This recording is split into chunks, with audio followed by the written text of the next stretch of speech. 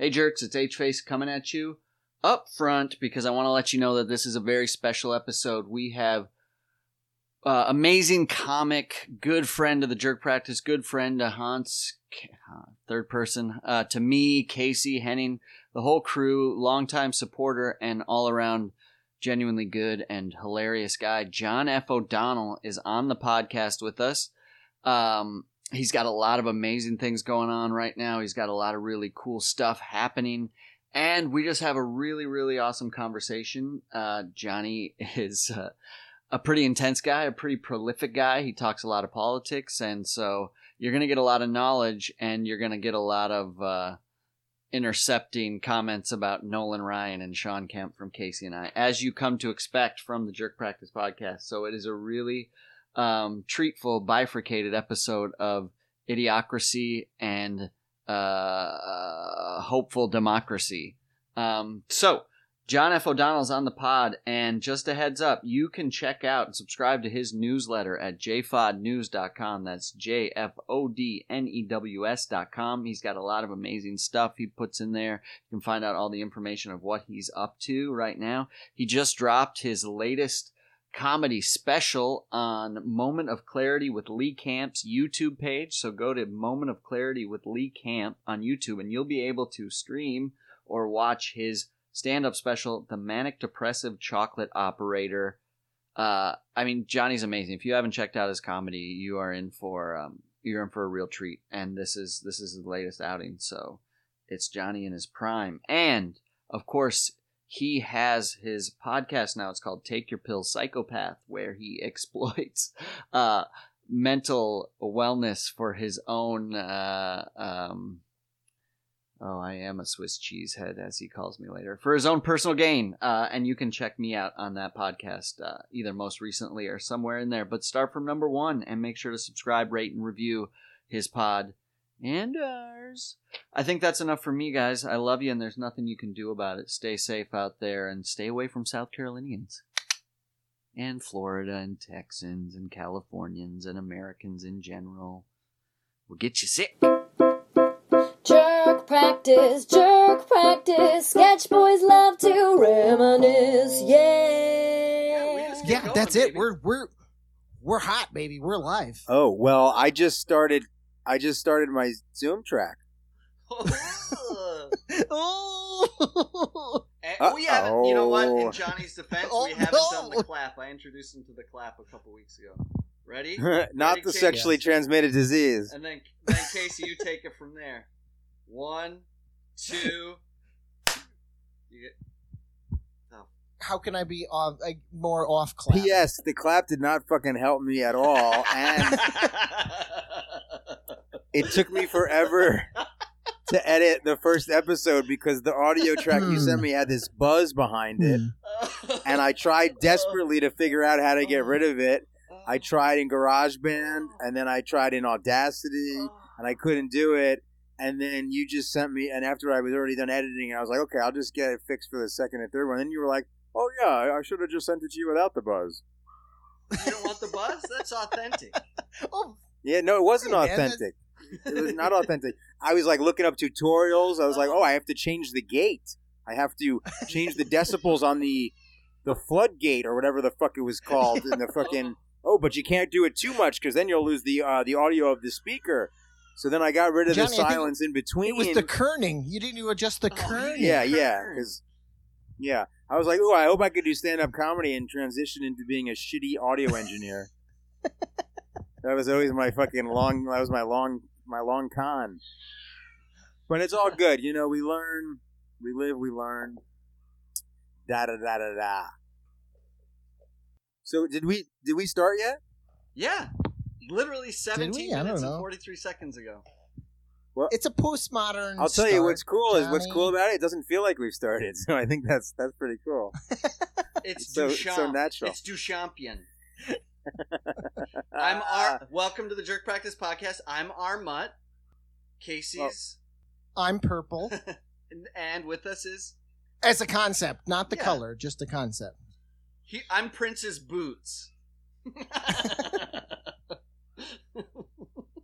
Dude, I don't even understand what you guys are talking about. Oh, no. Bring us in, King. Johnny O'Donnell, how are you? I'm good, dude. I'm I'm in the fucking center of the maelstrom of the fucking storm, dude. Suburban New Jersey, at my mom's house in the bedroom that I lived in middle school, looking at my old baseball cards and just fucking fomenting revolution from my fucking bed like that Oasis song. Have you found any? And just a heads up, everybody, I put a nice, sweet intro on this. Introduced everybody that doesn't already know you, but who doesn't know you already. Any sweet? We go with a lot of people. No. Any sweet baseball players that you had long forgotten? Well, I'll tell you who I like, Nolan Ryan. Oh, he's a racist. The Express, but he's the Express. Oh no, Nolan Ryan got canceled. Expressed he expresses his racist beliefs to people who are listening. Oh no! But he's only racist against white batters that give him the stink eye. Then he gives them the undercut. Wait, is Nolan Ryan like a known racist? No, I don't think so. But okay. You heard it here first. Oh, and maybe only. Would that mean that? Yeah. Would that mean this is gonna be fucked up? I'm not gonna say. He's racist against white people. Yeah. He's so progressive. Okay, what I want to say first is this. I could go either way with the statue thing. Tear him down. Don't tear him down. Whatever. Keep him up. Put like a statue next to it of someone who was oppressed by the fucking asshole who has the statue. I don't care. Statue, do it. Whatever. But I wanted to be like, wait, Nolan Ryan's racist? Does that mean I have to rip up his baseball card? His rookie? His Don Ross? Yeah. That Don. Save I got the Cal Don Ross. Ripken Jr. cards. He's probably racist too. No, Cal Ripken Sr. though. He beats dogs. Big dog always. racer. Cal Ripken Sr. Yeah. I got a Darryl Strawberry card that I'm looking at. I got the Don Mattingly. Ooh, I got the Ooh, 1990 Upper Deck Ken Griffey Jr. son. That card is beautiful. Got any Ozzie Guillen? Johnny, you're speaking my language. Ozzie Guillen. What do you think? I'm a fucking aristocrat? He had so many gold gloves. Ricky Henderson. Well, Ricky Henderson, he's got. He can steal bases. He had some substance abuse. He had a few disputes, but who am I to judge? I think he. What was his deal? Some substance abuse issues? Domestic violence. I'm not Well, going to go he after also- anybody there was for that- substance abuse, but he substantially abused women. Sorry. Again, you heard it here first, folks. I'm not sure if that's true. Negativo. I'm going after the MLB. They're opening up too early, Yeah, so I'm going after their past. Okay. Isn't the NBA opening up with a mini season, like a mini pocket season? Yeah, but they're getting. They're all playing in under one dome in Orlando.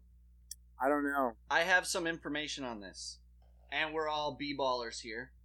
I play basketball almost every day across the street from where my mom's house is. There's this field. It's called Peterson Field, and there's these big ballparks and stuff like that. And then there's some basketball courts, and it's open now, but it's been closed for the past couple months. But it's I'm alone in the suburbs. There's nobody there. It's not like the Corona boogeyman is gonna come into human form and jump into my nostrils. So I've been running in there and playing basketball with my brother. And sometimes I'll be in there by myself. It'll be huge, and I'll feel like I'm this eccentric billionaire who owns this baseball field and just doesn't let anybody else go in. So we've been playing basketball. I played basketball the other day against this guy. He's got a son, but he was there. He's really tall and big, and he played college ball, and he's got this amazing jump shot. And and he beat me 11-6, but I did pretty good. Ooh, you got six. Some layups in there? You got some finger rolls? I was just gonna say I didn't want to presume you had 6 layups. Yeah, but. well, no, I got some J's, some layups, some reverse layups. I had fakes. Dum-dums always fall for head fakes. It's crazy. You know what I mean? When there's not even need to jump. You know what I mean? But it's Johnny was on. It seems comical because it's coming from Johnny, but I've played you, Johnny, numerous times. Johnny's got game, without a doubt. Did you legitimately actually play? No, I only ever played street ball. But I remember playing against you. When you were into basketball, I totally forgot about it until you just said it. And then I would beat you consistently. Oh, yeah. I'm pretty sure. I'm not good at all. I love basketball, but I don't have a lot of... You do love it. I don't have a lot of stroke. You had what you had? You had a lot of intensity, though. You did. You had a lot of fire on the court. You know who can ball like crazy? Rojo. I knew you were going to say Rojo. Yeah, right? I knew it. Yeah. Of course. He Yeah. is Very good. He is amazing. He's Yeah. good. But you He's got good. some The game the yourself. Lucas brothers are fucking really good. Listen to this. Johnny, you strong-armed me into playing you in tennis. I did? And you were like, play me in tennis. I love tennis. I like tennis. And it was like, I have played tennis. I understand the rules. And you were like, no, we're playing. We're doing it now. There are tennis courts. Oh, in LIC? Yeah. Yeah. How'd you I was like, this is not fun for me because I got cornholed, or not cornholed, like well, backed into a tennis game You with got John pressured. O'Donnell. Johnny, cornhole. Oh yeah, I'm sorry. I'm such a monster. You know that I want to share with you. You know, like I want to share with someone from the poor sad lands of South Dakota. A beautiful I'm picturing Johnny game giving of you the the coastal- crustiest the old coastal racket elites he play. found in a dumpster. Right. He brought a rat and I brought a lemon. No, I had Yonex RD7s. Yeah. Okay, Malavia Washington's racket. Okay, yeah. Try and cancel me I- now. John, I remember. And I'm not. You just were like, this is what we're doing right now. We're gonna do it. We'll have to. I And want how'd to you do- pin how'd it go? because I want to just quick. For those of you that listen to Johnny's podcast, which if you haven't, you need to take your pill, Psychopath. Available on numerous platforms. Johnny will make sure you plug it all, and I'll plug it up front. But so we got in a little bit on how we know Johnny, comedy history, but we'll get into it a little more concise, especially since Casey's here, because we discovered my memory is basically just has a backdrop of vacuum stores and sadness. But but I want to pin the basketball. I want to. I don't want to stop. Like, remember when Wimbledon was on when we lived with Johnny, and it was like if you touched that remote, it was like, you couldn't. ooh, watch your fingers. That I've never watched so much. I'm so glad I never watched so much tennis in my life. And we were so close to, because we were in Or was it Queens. the Like, US that's as Open? close Yeah, as okay. I've ever been to the tennis courts. All I remember as a kid was like, when tennis was on, I was sad because that meant school was starting. Oh wow! Like that's how That's much of good. a simpleton Oh, I that's am. perfect. That So was the- of course Johnny is like, "Hey, could you take that lemon to the tennis court and bat it around with me?" Oh, hold on a I'm second, like, guys. "Oh yeah." Listen to me. What's really cool about tennis, like my old tennis coach, Mickey Ferguson used to say, and Pete Sampras? Are you going to tell us a Pete Sampras story Ferguson. now? He trained used to Pete. tell me, yeah. Look, Mick Ferguson used to say, you know what's cool about tennis? There's no clock in tennis. You can be down 6-0, 5-0, love 40, and you theoretically can come all the way back and win. There's no clock in tennis. It's pretty amazing how, yes, you have to have a certain threshold of a skill level in order to compete Mhm. that Casey will never achieve. That's fine. But what I'm saying, just kidding. But Oh no, I have a thing for tennis. Yeah, But I anyway, but can't here's the achieve thing. tennis. Casey's I clock is feel wrong 12 times a day. Here's the thing. I would be able in high school to beat players who perhaps were more athletic than me because I would win the mental game by every time. Like when I would hit a point, that would be like cool. Like I would be like real fired up. I'd be like, yeah, oh, come on, like a level of intensity that was borderline inappropriate. And I would also Agassi. purposefully take a lot of time in between the points. Like when I was serving and stuff like that, always be the same amount of bounce, take a lot of time for the person to go, come on. And then when they were serving, I would always be like, walk away. I got to look at my strings, do my thing, so to not allow them. You're just like, oh wait, what time is it? Can I bounce it Yeah, yeah. again? And then Sorry, I would guys, set excuse the And me. then pace Mick of the Ferguson match. slaps that watch I off would his set the damn pace wrist. of the match. Yeah. I set the pace of the match. And What's total control? You got the control. Like it makes sense now. I mean, come on. But the thing is, As a simp, I'm like, can you just hurry up and hit it back at me so I can hit it back at you? And you're like, no, can I? Ooh, this ball. I'm This sure I ball. would have been willing I to don't think teach you. so. Like I I used to teach tennis, Casey. You know, like I could teach. Oh, I could've- you didn't want to teach. I just was wanted no to kick your teaching ass. involved. He wanted to go to school, but he didn't want to teach. Let me ask you this: so, are we talking about? We're talking about pre-Manic Johnny Aldous, right? Oh, well, we Pretty- can get into that. We're just talking about Johnny as a overarching figure in our lives. No, I mean, like, when I was making you guys watch the Wimbledon games, the U.S. Open games, that was Oh. like normal Johnny, right? Yeah, It wasn't that, like... that was normal Johnny. Yeah. That's I'm tennis just trying Johnny, to, we because the called truth him. is, yeah, I'm trying to, yeah, okay, cool. That was like, we're having barbecues and we're having fun, Johnny. Just Yeah. NJ, yeah. Okay, that isn't like Casey, channeling the recently deceased Heath Ledger from the Joker. Right, no, but it's from the it is from Is it's from that it era. Ice Road It's like, Truckers, Johnny? I am so Oh my god, I loved it. Did we all love it, or was it just me? It was just you. But You I didn't loved find it sitting and exhilarating? watching it with you. I'd watch anything with you. It was fun. That was a fun, Yeah. weird converted living room. I watched so much tennis. That's Yeah. what reminded me of it. I don't. Tennis is you know, great. It's awesome. Mm. It's like, it's amazing. And I mean, it's like, dude, watching like a fucking, honestly, watching a Roger Federer Rafa Nadal match. Casey, treat yourself. Mm. I tried to as I ate hot dogs for an entire month because I spent every cent that I have for that our comedy show birthday party. All right, we Oh should. my We God. gotta rewind. I remember we when gotta you had to eat the rewind. hot dogs. You just had Did the we hot not dogs. have hot dogs in that house for just Ice Road Trucker just break off a dog and throw it in a Oh my pot? God, how did we live? And we fucking, dude, I had the curtain up. Your old sheet, like I had that curtain That up. NFL that sheet old or whatever. The NFL old sheet, NFL, yes, that's right. barely the old up. the baby mascot Yeah, sheet. yeah. Yes. That I barely had the wherewithal to pin up, like sort of. Tape it. It worked out for me that I got that little hall closet for that room there. It was like, in theory, for other people, would have been the people's living room. And then But that's I remember weird. Casey though. had like a pretty much empty room besides like the bed in the middle. But that was our big sort of like, hey man, we're doing it. We got these shows at the Creek. We're gonna live It 3 weeks is away, the 3 blocks 4th of away. July.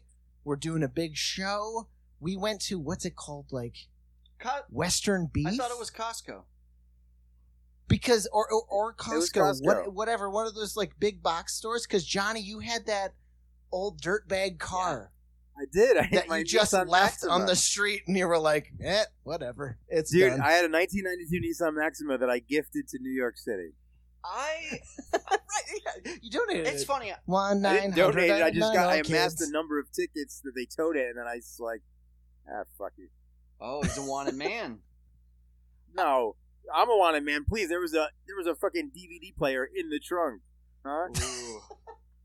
Yeah, some fucking bureaucrat, some fucking bureaucrat whose taxes I'm paying, whatever, whose salary I'm not paying, fucking got fucking payday on that one, dude. They're probably watching You fucking watching your- Airbud on fucking Watch DVD your right now. John Woo movies on that motherfucker. Yeah, dude. I had that written down, Johnny, because I did. It's as everyone can tell, this is a very natural conversation. But I was like, let me write a couple things down. Let me show our guest John F. O'Donnell some respect, and I will read this list, but only because it's a list to be read. But and not competent questions that anyone should present their friend because they're so haphazard.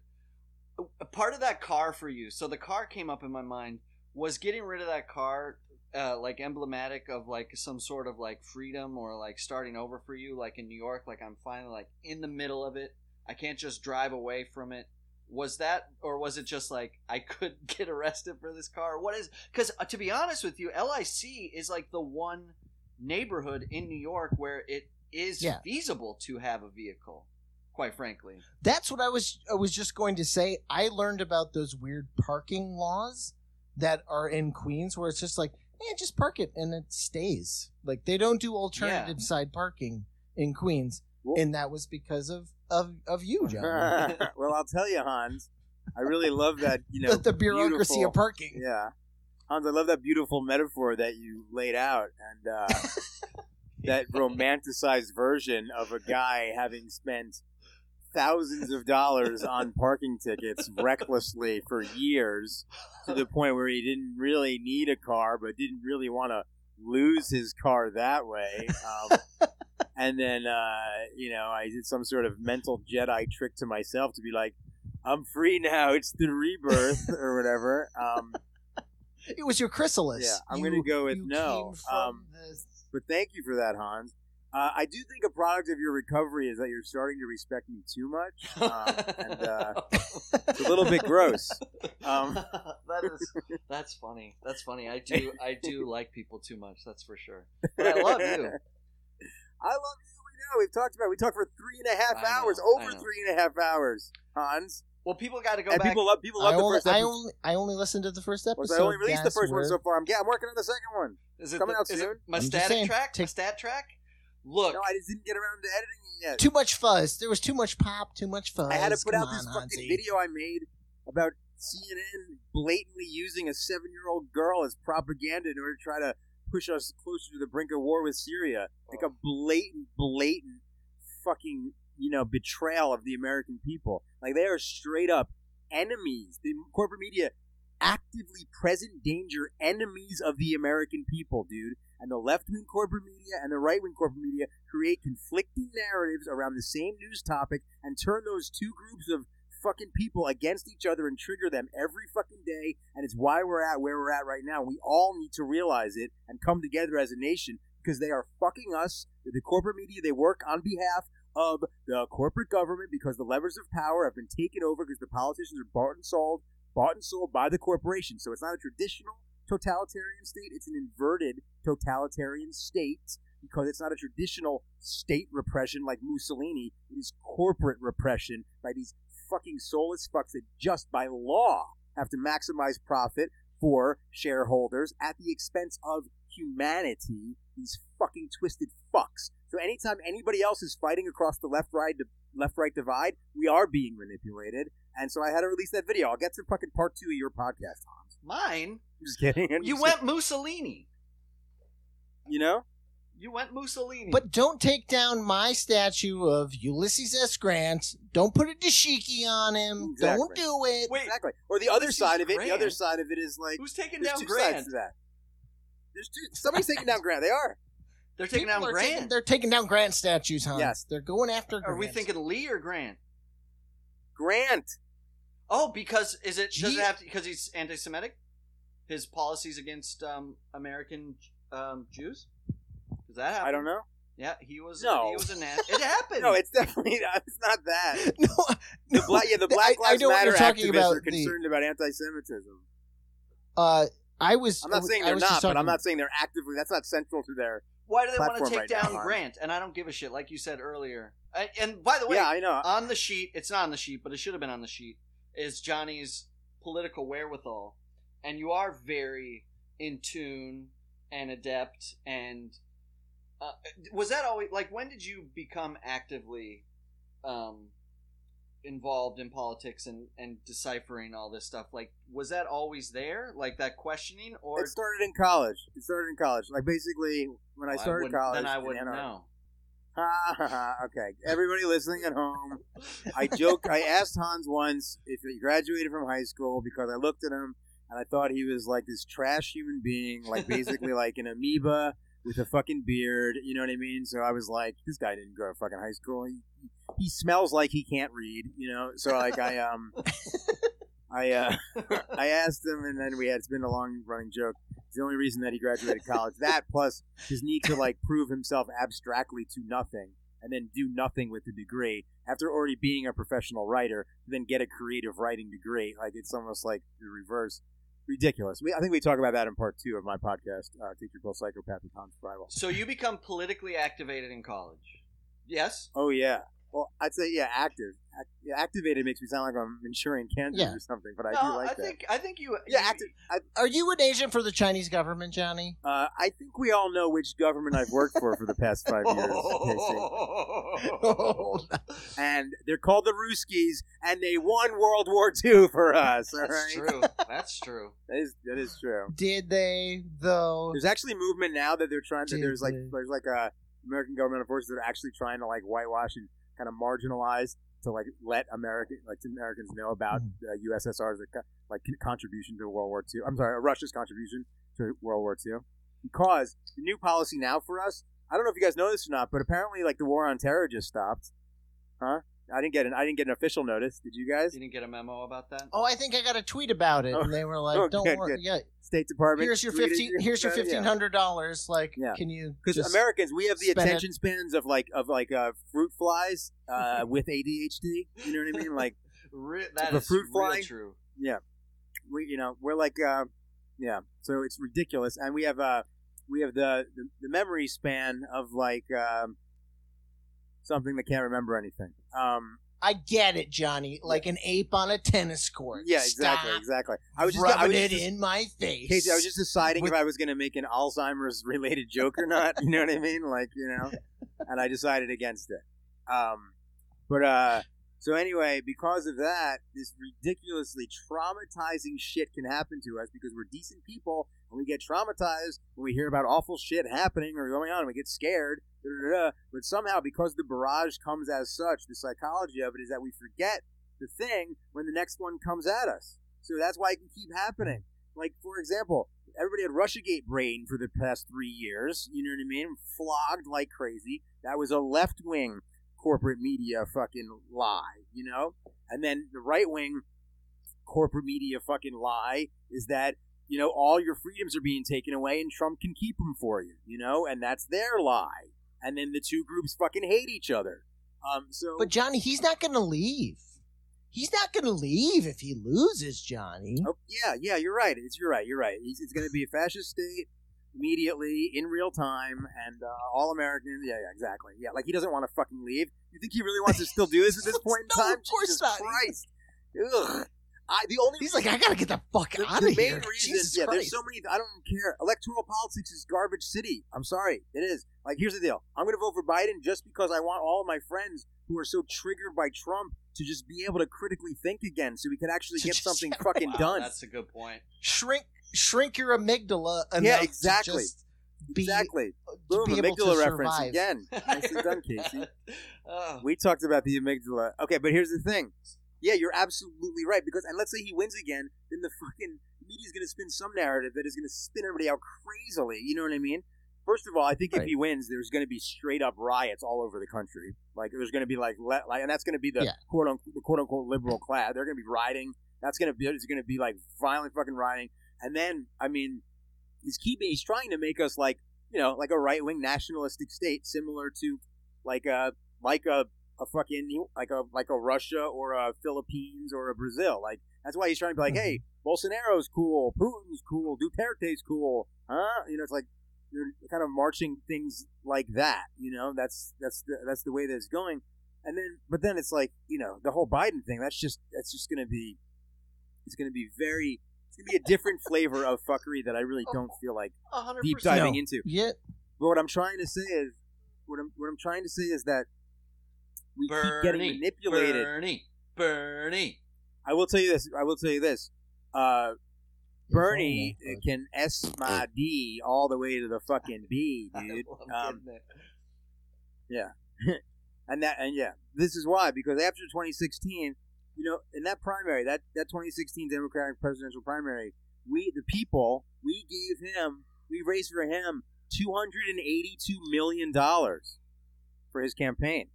$282 million of wealth for his campaign that we gave, The most prolific thing that his campaign did was change the conversation to like talk about the billionaire class and, talk about money in politics and, Medicare for all and free college, all of those ideas, right? These democratic socialist ideas. So yeah, that was a very, very expensive price to pay to change the conversation.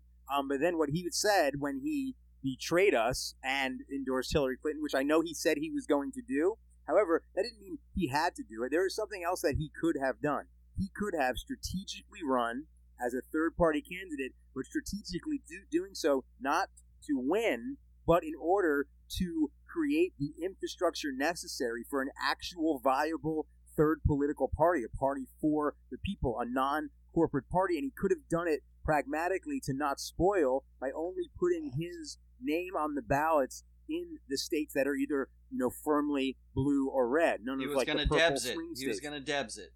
Eugene Debs it. Yeah, so he could have done that.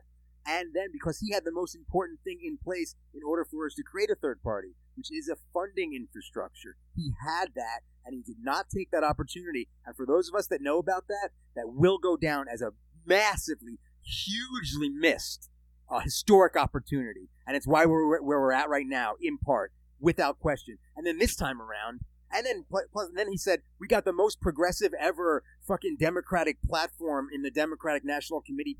First of all, he didn't even Hillary Clinton didn't even win, so it means nothing. And even if she did, they don't have to do anything because it's in the fucking platform.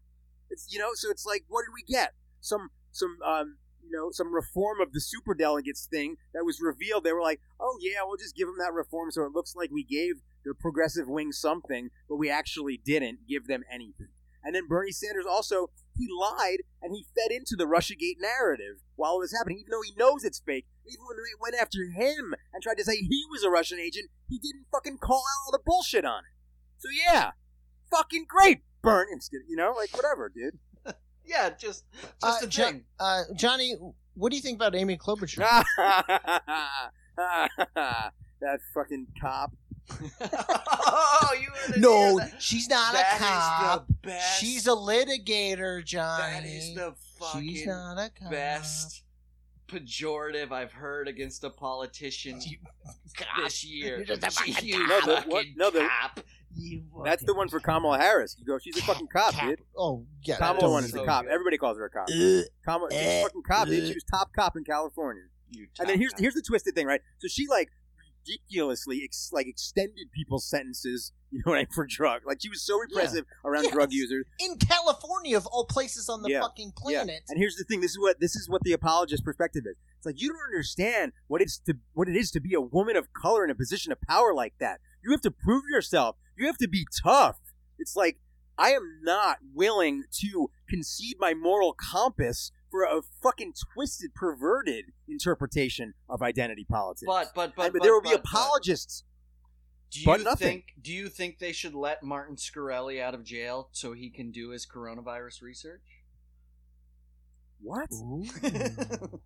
Yes. Yes, I Is that agree. a news story? Yeah. Release those emails for Shkreli. Shkreli out. Shkreli. I just want to hear that Wu-Tang album. Oh. That's right. That's his one. That's his. That's good. That's his That's his ace in the hole, if you will, in prison. Like, hey, yeah. You're not going to hear that track if you, punch I me guess in the face. some Wu-Tangs if you guys want. It's Helmets. It's an album there was only one copy of, and he bought it. What a fucking. And it's his. And he's like, yo, yo, yo. Hey, you guys Wu-Tang like Wu-Tang, only right? sold one copy. They were trying to make some. They had their hustle too, man. How come everybody much always did he blames pay? Shkreli, never blames fucking the RZA, the Jizza, old dirty bastard, Inspector Deck, Raekwon, Ghostface Killer. Pay top price Yeah, for how that? much or did was that it, go was it for? Just like, how much did Shkreli? We're not talking Shkreli now. We're talking Shkreli when he bought it. I don't It's know. not that much. Was it like one? It can't I be think it that. was It's not like $1.5 million, wasn't it? Look it up, dude. No. I refuse. I will only speculate. I only This speculate. is Nolan Ryan. You heard it here first. Martin Shkreli's $1.5 million deal. These are all facts that we refuse to look up, Johnny. Welcome to the Jerk Practice Podcast. The John Francis O'Donnell baseball collection. Nolan Ryan, not racist. All statues need to be replaced by late 80s baseball players. MLB. The only thing Nolan Ryan is a racist against is steam engines because he worked harder than them. The Nolan Ryan Express, baby. Whew. His arthritis chugga, was choo-choo. so heavy and strong in his later careers. Wasn't he an Aspercreme man? Use it on the mound. That's in-game advertising. Oh, right. Really? He used the cheat cream. He just squirted on there. They're like, that's Nolan Ryan. You guys know way more about it than I do, dude. Oh, it's all facts. It's Johnny. Factual. Did we tell you're on the All Facts podcast? Daryl Strawberry, I got. Ooh, is that in Gary I didn't know Sheffield? that. Gary Sheffield? Oh, he's a good player. Gary. Nolan. I got a few Nolan Ryans. Ooh. Oh, Frank Thomas. He's selling testosterone now. No, he's selling. Oh, and he's yes, got his he Big is. Herb beer. Which Frank Thomas do you have? I have almost every one of his cards. Let me see him. Oh, you're ringing me jelly because you might not have this one. I have the very special The Upper Deck iOS collection. Look. Beautiful. Oh, I card. 100% have it. 100%. And I have them all in snap cases. You got this one? Johnny, that one's yellow. Look at that case. It's yellow. That card And is The I case will- is yellow. The card's not yellow. Well, that just tells you. Roger Case Clemens. is yellow. Oh, boy. This is That a is the most Red Sox card I've ever seen. baseball card. He was 12 years old when they took that photograph, but he looks like it was the 1950s. Kirby He Puckett. looks like the Crypt Keeper now. Rest in peace, Kirby Puckett. But he did hurt somebody Kirby Puckett's the only guy that had his own McDonald's sandwich that actually went to McDonald's on the regular. Really? Oh yeah, he got in trouble It in didn't that have like McDonald's eggs, bathroom. and Wow. He didn't. of course he got in trouble in the place where his sandwich was. Kirby There it is, Puckett's guys. had the McPucket. Oh, And that's the one that right true? there. Yeah, he had a McPucket, and it might have been regional because it was Minnesota and I was in South Dakota at the time. And the only difference is it was a cheeseburger, but the bacon was round, not strips. Because he could round those bases, Yeah. Johnny O'Donnell, like nobody business. The Was he known for his running ability? I don't think so, Casey. He was. He's known for his he was bacon he was a eating chubby He ability. ran the He score liked it up. round. Ran the score up. Guys, look. I know that Don Mattingly card That's because it looks like Oh my classic my god, Don that's in a Mattingly card. screw case, Johnny. Yeah, dude. Holy Oh, shit. Johnny O'Donnell. Wow, that's legit. You know, Casey used to work at a card store. Cards, comics, pogs, whatever the flavor of the mainly cards and comics, right, Casey? But then whatever the flavor of the time was, Beanie Baby, pogs. I know my Beanie Babies too, by the way. In So South if Dakota? you got a couple Beanie the Beanie Watertown Dogs. Mall. Yeah. Oh yeah. Many Guys, Cal Ripken, huh? never missed a game. Look, that guy could. He's the His yeah. knees The are workout. never dust. stopped. Another Cal Ripken for you right there. Look at those cards. They are beautiful. Beautiful It's cards. that you got that jersey connection to that Cal Look Ripken. at that Oh, one, there's guys. an Astro. He This only one- played for this is- Texas That's teams, pretty. huh? This is an 81. Yeah. 81 Nolan Ryan. Look on the back of that Nolan Ryan. Who's the first team? Who drafted him? Who did he start with? Look on the back of that card. It looks. It's as big as my hand. Holy There's shit. so many stats on Who there. did he play What the for? fuck? He played. He started. Wait, he played for playing the in 1965? Boston Red Stockings, 1955. Holy shit! Exactly. Yeah. You played for the Monarchs. Hold on a second. Played for the It says- Philadelphia Athletics. Hold on a second. He played for Marion. What? M-A-R-I-O-N. It's a team so old it has your mom's name. Marion in 65. In 66, he played for Greenville. In 66 for Williamsport. Greenville's where Shoeless Joe played. That's South Carolina. Okay. Oh my God, is he Shoeless Joe Jackson? Yeah. His In ghost. 66, Did he? he was up. They brought him up. They pulled him up to the Mets. Shoeless Joe Ryan. Shoeless pulled Joe him I'm up to so Ryan. the good Mets. at hitting. I became a pitcher. What was his first MLB team though? Hold on. 66, he got pulled. It says Mets, but then the next season went back down to Winter Haven. Mets. Oh, Sent him down. Whoa, hold on a second. Hold on. I'm looking at this Mets thing. 1966 Mets, 0 wins, 1 loss, ERA 15. 15? Yeah. Come on, he ain't no express. Games 2. It's like a fine innings wine. pitched 3. Innings pitched 3. Hits 5. Runs 5. Earned runs I 5. love old. Walks I know- 3. Strikeouts 6. Wow, that was a rough. Everybody listening knows we love old baseball cards because you just before Wikipedia, we had a baseball Oh card. yeah. And I had boxes, and it wasn't even like actual people. I had a box of cards that was like, it's Carnage from Spider-Man, Yes. and he was born under yeah, the whole origin story. the bastard son of 1,000 racists. So then he was Winter Haven, Jacksonville. Then in 68, he got called up to the Mets. So he's in the Mets from 68 through 71. Angels from 72 through 79. Did the Mets win the series within that? When were the Miracle Mets, or was that 80s? I have no It idea. was 80s Look it up. And with then- No. Darryl Strawberry and Mookie Wilson. Hernandez and Blackjack McDowell. I think that was like 1986. Guys, Jack, this is a Jack fleer. McDowell didn't play for them, did he? I don't know. I thought he did. This is a Fleer card, guys. I Fleer. remember Fleer. This is Fleer. Guys, check this one out. Eddie Murray, y'all. I Oh, legit Eddie thought Murray. that was You got a lot of Johnny 1980. O'Donnell. You got a lot of Orioles in that. Eddie box. Murray but retired with the the crown White jewel. Sox. Are you guys ready for the crown jewel? Yeah. If it's just a penthouse, I'm going to be. Sean Kemp Oh my God, basketball Sean card. Kemp. Why did Look I put at the this one in chrome on screws? that. Why was this one so valuable to me? Because guys? Sean Kemp was the shit. You remember Sean Kemp? I mean, he still is, but like, Yeah. he was hot to trot at the time. He was so cool. He was huge, right? He was like a fucking beast, I dude. really wanted you to have like a Malcolm X that'd chrome be good. card. Oh, you want something? You want fucking Eddie? Civil rights cards? Which would be. They had them, Jerry. You asked for it, you fucking got it, dude. 9/11 commission report all up in your face, dude. It's all, in real Ah, time. it's too thick. Don't read it. It's all about planes. And Check I this mean, out. I straight just got lines. this book for $1 at math. the used bookstore. Dude, from Plato to Nietzsche. Oh, boy. It's like a little like fucking like intro book about all the that- philosophers. That looks like an alley book. This is from You found 19. that This in a book is from box. Here's a 1957. VHS of my appendectomy from 1993. Ugh. You Look, guys it says wanna see $1. CKC, it says $1. I got it for $1. And this is what it says. Ideas that shape our lives.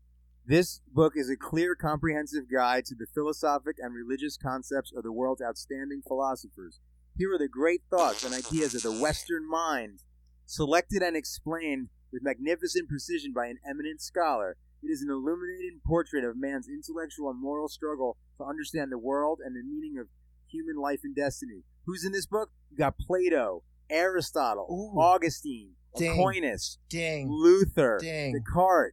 Dang. I want to see those So- cards. Dang. I want to see Marx. your Plato rookie. Nietzsche, Marx, Rousseau, Marx, I Nietzsche. wanna see I her. skipped right through to fucking Rousseau, dudes. I know that other. I skipped right to fucking Rousseau, bruh. I'm gonna go Rousseau, Marx, Nietzsche, and I know a lot about Nietzsche. I don't know too much about Marx because society. I'm gonna learn some more.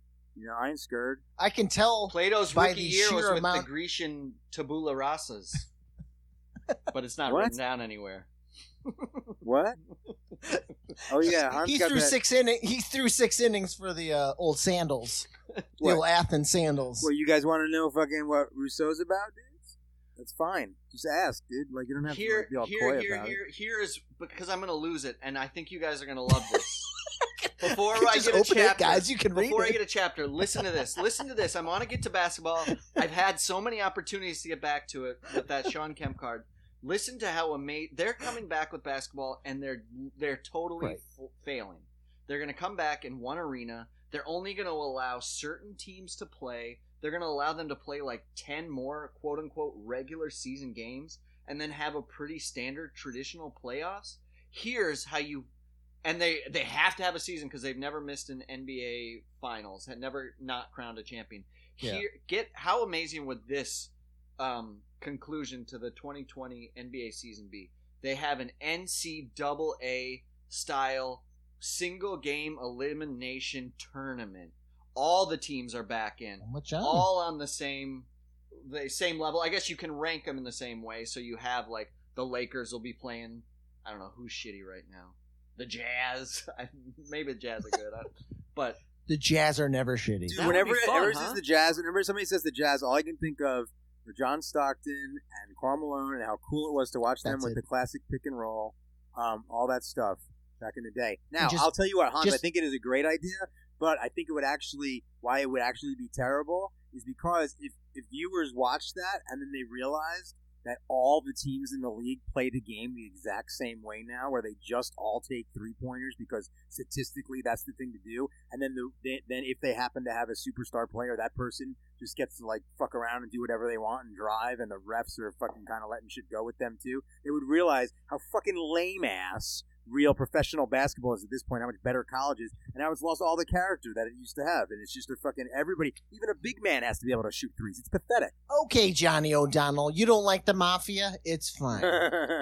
Give me my outside of my that, refs. outside of that, Hans, I think it's a good idea. I think when you mentioned you said this as if it's fuck, like fuck as, what you like. as Fuck if it. it's off the cuff. Just You're watch like something every else. time I think of the Utah Jazz, and I was like, oh, he's gonna think of something abstract and strange.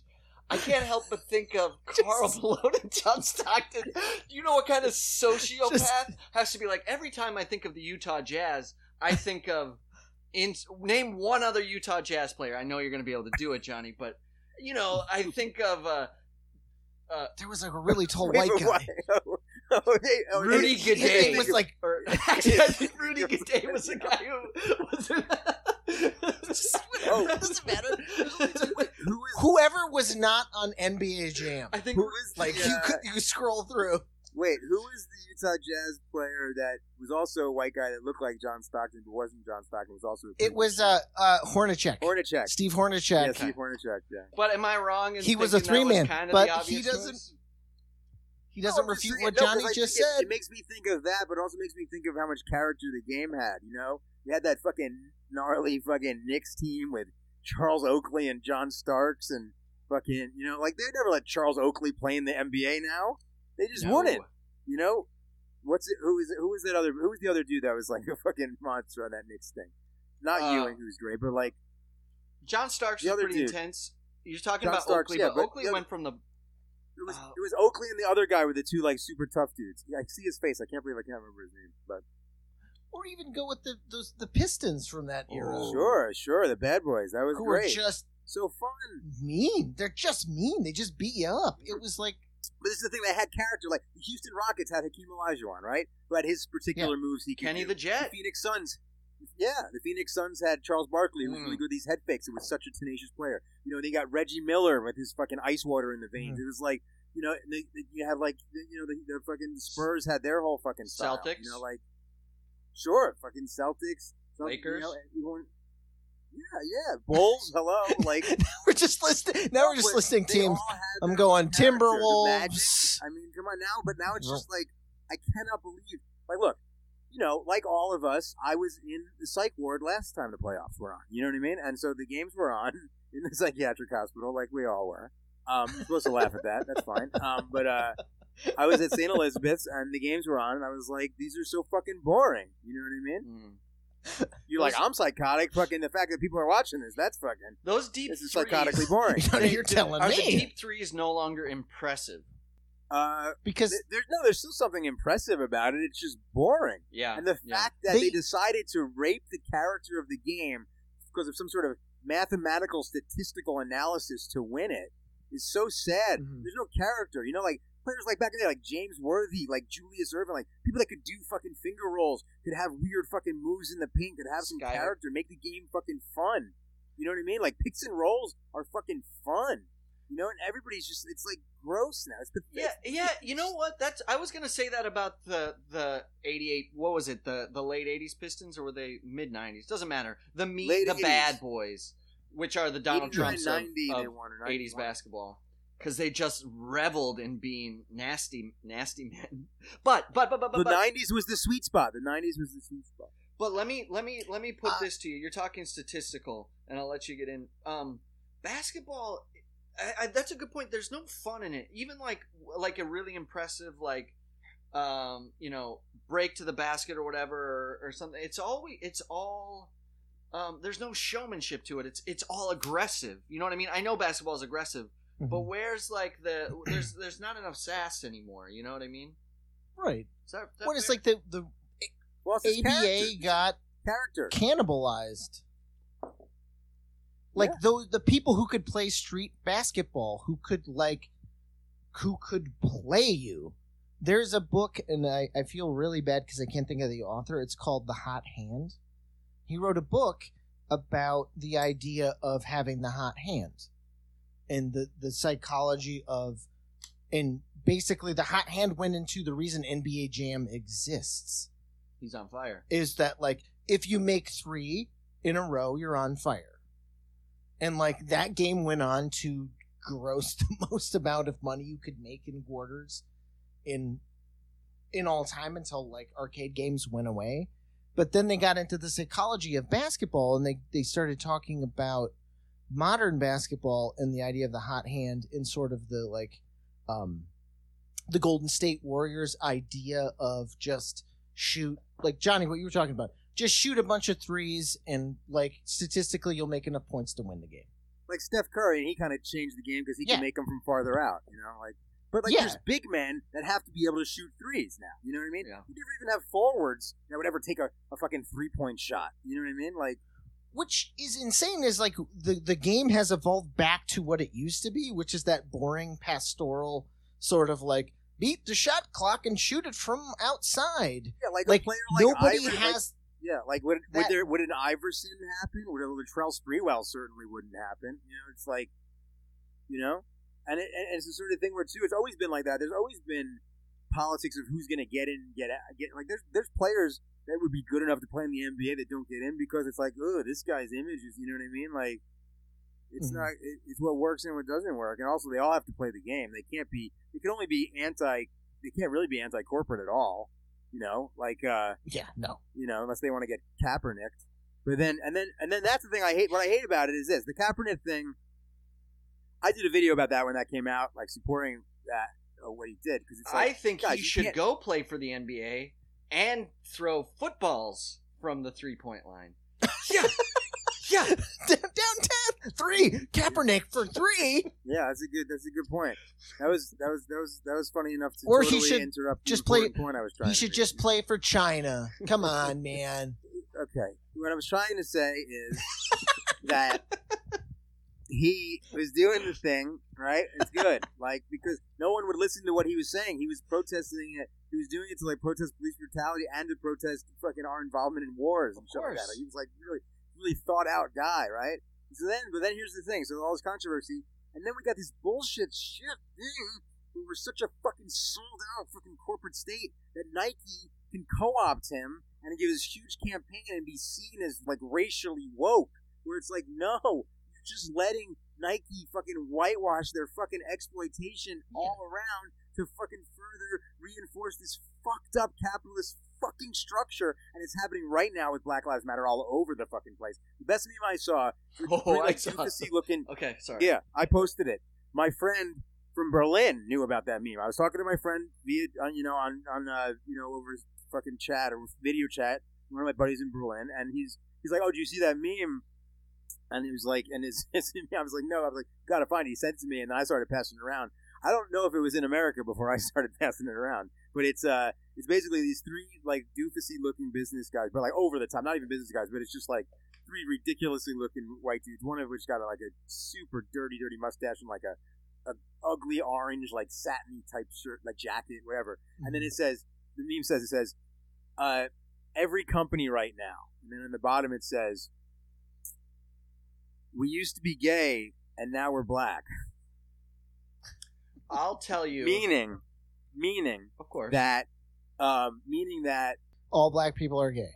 When all the companies got behind gay people for gay rights, for gay marriage, and for trans rights, for bathroom bills and stuff like that, the corporations, because they care so much about gay people's rights and trans rights and all that stuff. So it's like, so we're gay. Now they're all about, we love BLM, but it's whitewashing, especially right now because these bailouts that have been happening, been in such bad faith. We're talking about upward mobility of trillions of dollars to these corporations to the point where we're getting our little pennies, our little pittance of our $1,200 checks and maybe our extended unemployment benefits. And, it's a little bit more money than I make when I work, so I feel good. What's going on here with this fucking bullshit while we're getting robbed blind and these corporations are patronizing us with all these commercials being like, we know this is a tough time. We all need to come together. We care about you and we care about the first responders and the frontliners and the essential workers. So we're going to give you 15% off your car insurance for 3 months. Johnny, stop. Check this out. Before we get too off the rails, one thing you posted. What color is my yogurt? Exactly. That's all I need to know. You got 50 what color choices, is my yogurt? Bro. You got 50 fucking choices. And do you guys notice that every fucking TV show on like network TV during the week now is like ridiculous bread and circus games upon games? We're like living in idiocracy. It's like actually happening. It is. Yeah. That's the truth. Johnny, you posted something that was amazing. I don't know if you shared it. Doesn't matter, but it's along these lines. And then I don't want to get too far off track because you posted a tweet or something from Citibank or Citicorp, and they're like Chase an email they sent me. It wasn't even we're going to be closed. We're going to be closing today at 1 p.m. It's like, oh, the sacrifice. Wait, say that again. For Juneteenth. Yeah, what did they say? burning down Black Wall Street Yeah. will close down at 1 o'clock. 2 o'clock. Exactly. Bless your heart, Chase. Yeah. But Johnny, to get back to the card, what are your comedy influences? Sean Kemp, Chrome. That's it. And I know I saw that written down. I went, Hans, you're such a vacuum void of anything. I'll tell you what it is. I'll tell you the reason I'm getting to that is because we've been around and we've known each other for so long, and you maybe told it. I know who influenced you when we were all together. Like I know we watch not influenced, but I know who you appreciate: Doug Stanhope and Bill Hicks and all these amazing comics. But seriously, I want to get to Johnny growing up in Jersey. Where's that click? Like seriously, like is there like a comedian you saw or a show or something you're like, oh, or was it just like your natural character or something worked for you and you saw that you could alleviate situations or control situations or, you know, make people laugh basically? Yeah, I you know what I mean? When do I get to answer the question? Do you just keep like asking it or like Well, what were your I'd like to comedy back up influences? his question with another question. It's better than my first Johnny, question. That's so- just Kingdom of Heaven? Question mark. So Hans, we're all really good friends. What do you think? What are you doing? Okay, first of all, my comedy influences are Sean Kemp, yeah, and the white Sweet nationalism dunks. of Nolan Ryan. That's it. That's what I'm about. But Can I talk about I feel like the first time we all met, and it for me is one of the most, because I was thinking about it this afternoon, and I was like, holy shit, that was a crazy crux in my life. Is like that first moment. It was you and Pop and Vince, like your first couple nights in New York City, and it was like a late night at Rafifi. And Timmy introduced us to you guys. And I just was like, oh, it's really nice that other guys from the Midwest all moving to the city together doing comedy. Because you, like, that's the three people from my comedy time that I was like, oh, yeah, these are the guys. yeah, These are my guys. Yeah, it just felt like folks that are like we care about what we're doing, we care about our comedy and doing good work, but also we're not going to be these like weird fucking social climby type fucking monsters. You know what I mean? We're just actually people who just enjoy other people's comedy are generally nice to people. You know what I mean? But I'm not from the Midwest. I'm from Jersey, and I already had moved to the city a year before then. So. Right, and like that's why I was just gonna say, like, I don't know why I associated you with like Michigan and Detroit. So when we're talking about I started like, there. I mean, I started comedy there. I went to college. Okay, there. that's that. So I started with Jesse and Vince and other people. didn't you guys all work at a vacuum store together in Michigan? I feel like I heard that. Hans, you can't do callbacks to your appearance on my podcast on this podcast. Welcome to, that's what because when you people were don't- getting when we were having this intense political conversation about how the left and the right are both like controlling the whole situation. It doesn't matter which way to go. Johnny, you are in the safest place possible because the Jerk Practice podcast could not be farther from the grid of anything that is socially conscious or available. I just wanted it is a beautiful space to be in. Yes, we call back to callbacks that are from Plato. Just and to ask Nietzsche. you if you're from Michigan. I That lived whole in story New- was just I went me to going like, college there. oh wait, you're from New Jersey. This That's right, actually Johnny. works out. I went to college in the University of Michigan in Ann Arbor. I already knew I wanted to be a comedian, but what I learned in Michigan is what started to be my influences in comedy, and I will tell you about them. Basically, I always wanted to be a comedian as long as I could remember because I always loved. Because growing up as a kid, I was always like I felt like I was socially, conversationally funny, and I always loved how it's felt to make people laugh. It feels really, really great. So it was always the thing that I wanted to do. And I actually did it once when I was very young. I was on a little vacation with my mother and my brother in Jamaica, and we stayed at this place called Club Caribbean. It was like I don't want to brag, but it was a 2-star resort timeshare. Not bad. In Jamaica, Queens, obviously. Jamaica. Oh, Never heard of it. Yeah. Jamaica, dude. And so I'm down there, and towards the end of the week, and it was mostly like Europeans and stuff staying there because apparently they're not as like, fancy pants, fucking turn their nose up. They need like super fancy hotel. We'd stayed in these kind of little huts with thatch roofs sort of thing, and they had like little air conditioning units. But it was fun. I was over there, and I'm hanging out with him. I make this friend, this Canadian kid. He's around my age. His name is Brandon.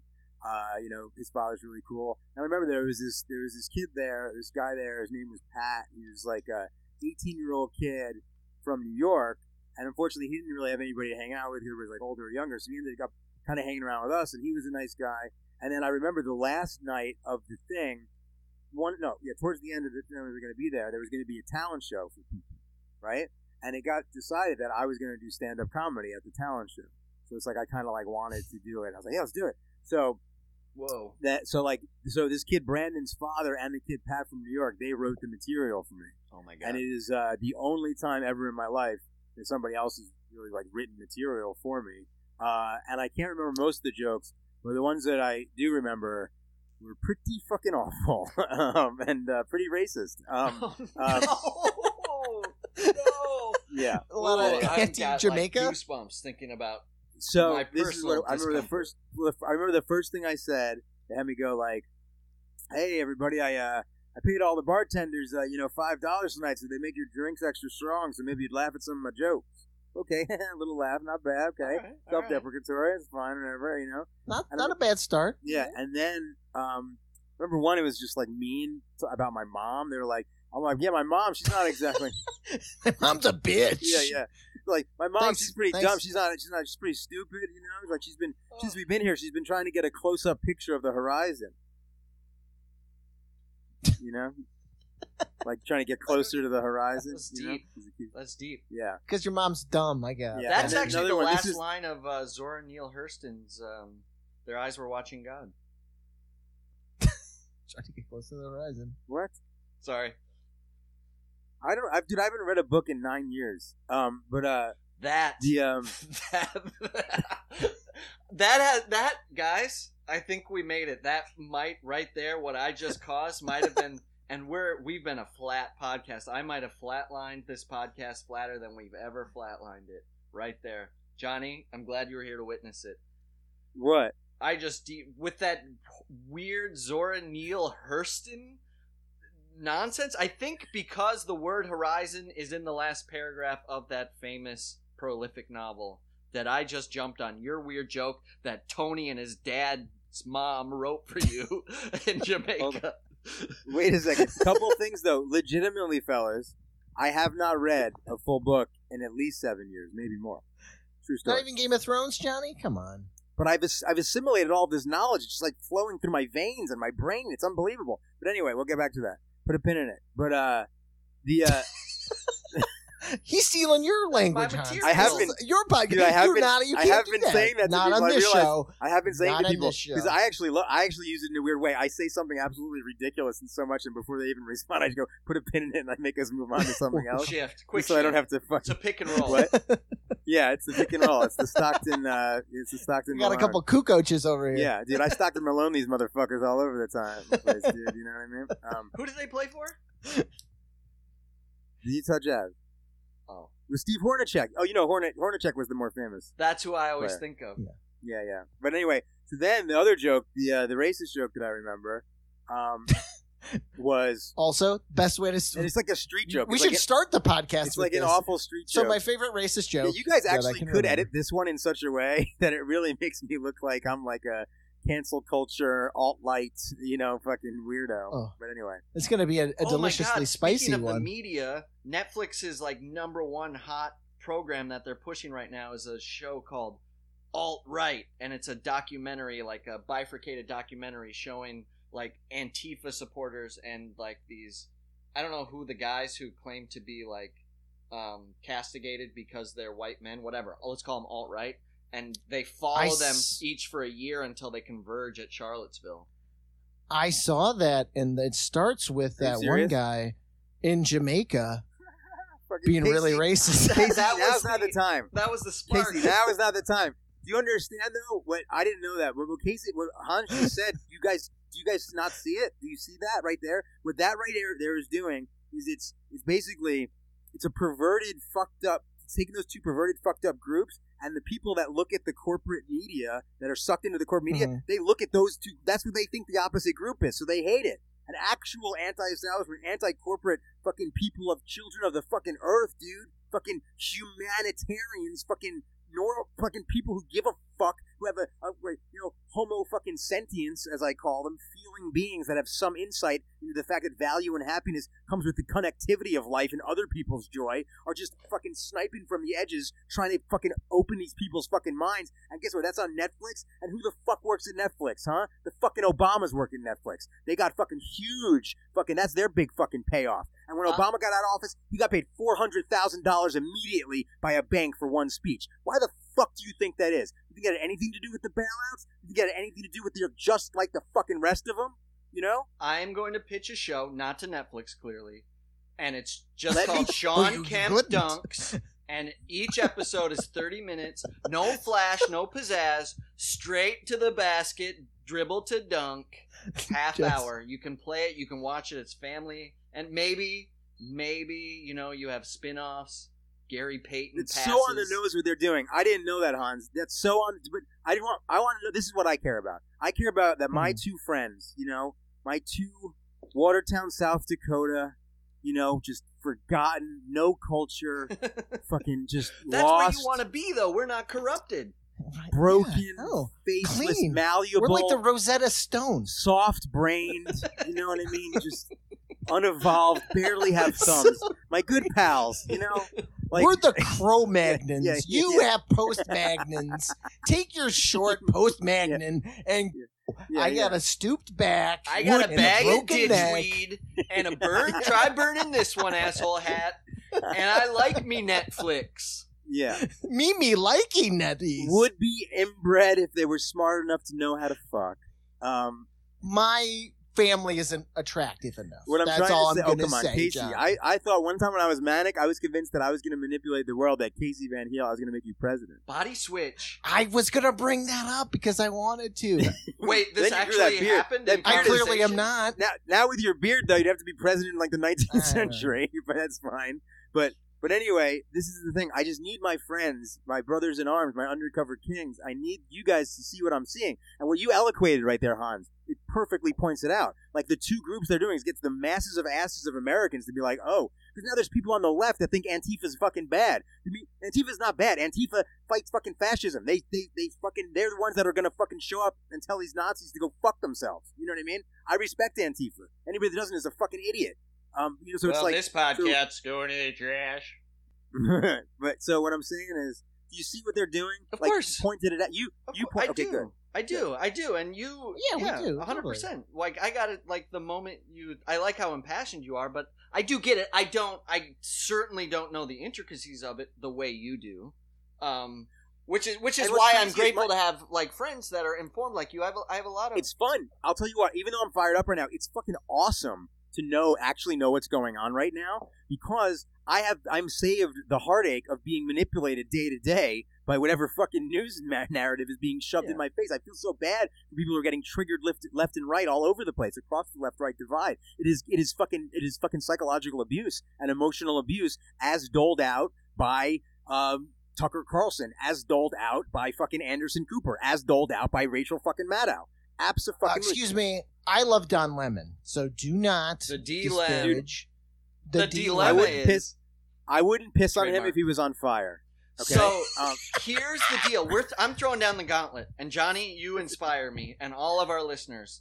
We're going anti-media, anti-news, and when you get that ping, when you get that pull, because we all have that pull, because we all have our devices to go. I need to know that. I need that rush. I need to see that conflict. I need that drip. You must now instead listen to an episode of the Jerk Practice Podcast. You got to go back to episode 1, baby, and listen to a taste. Oh shit! Have a toot. And of the or JPP.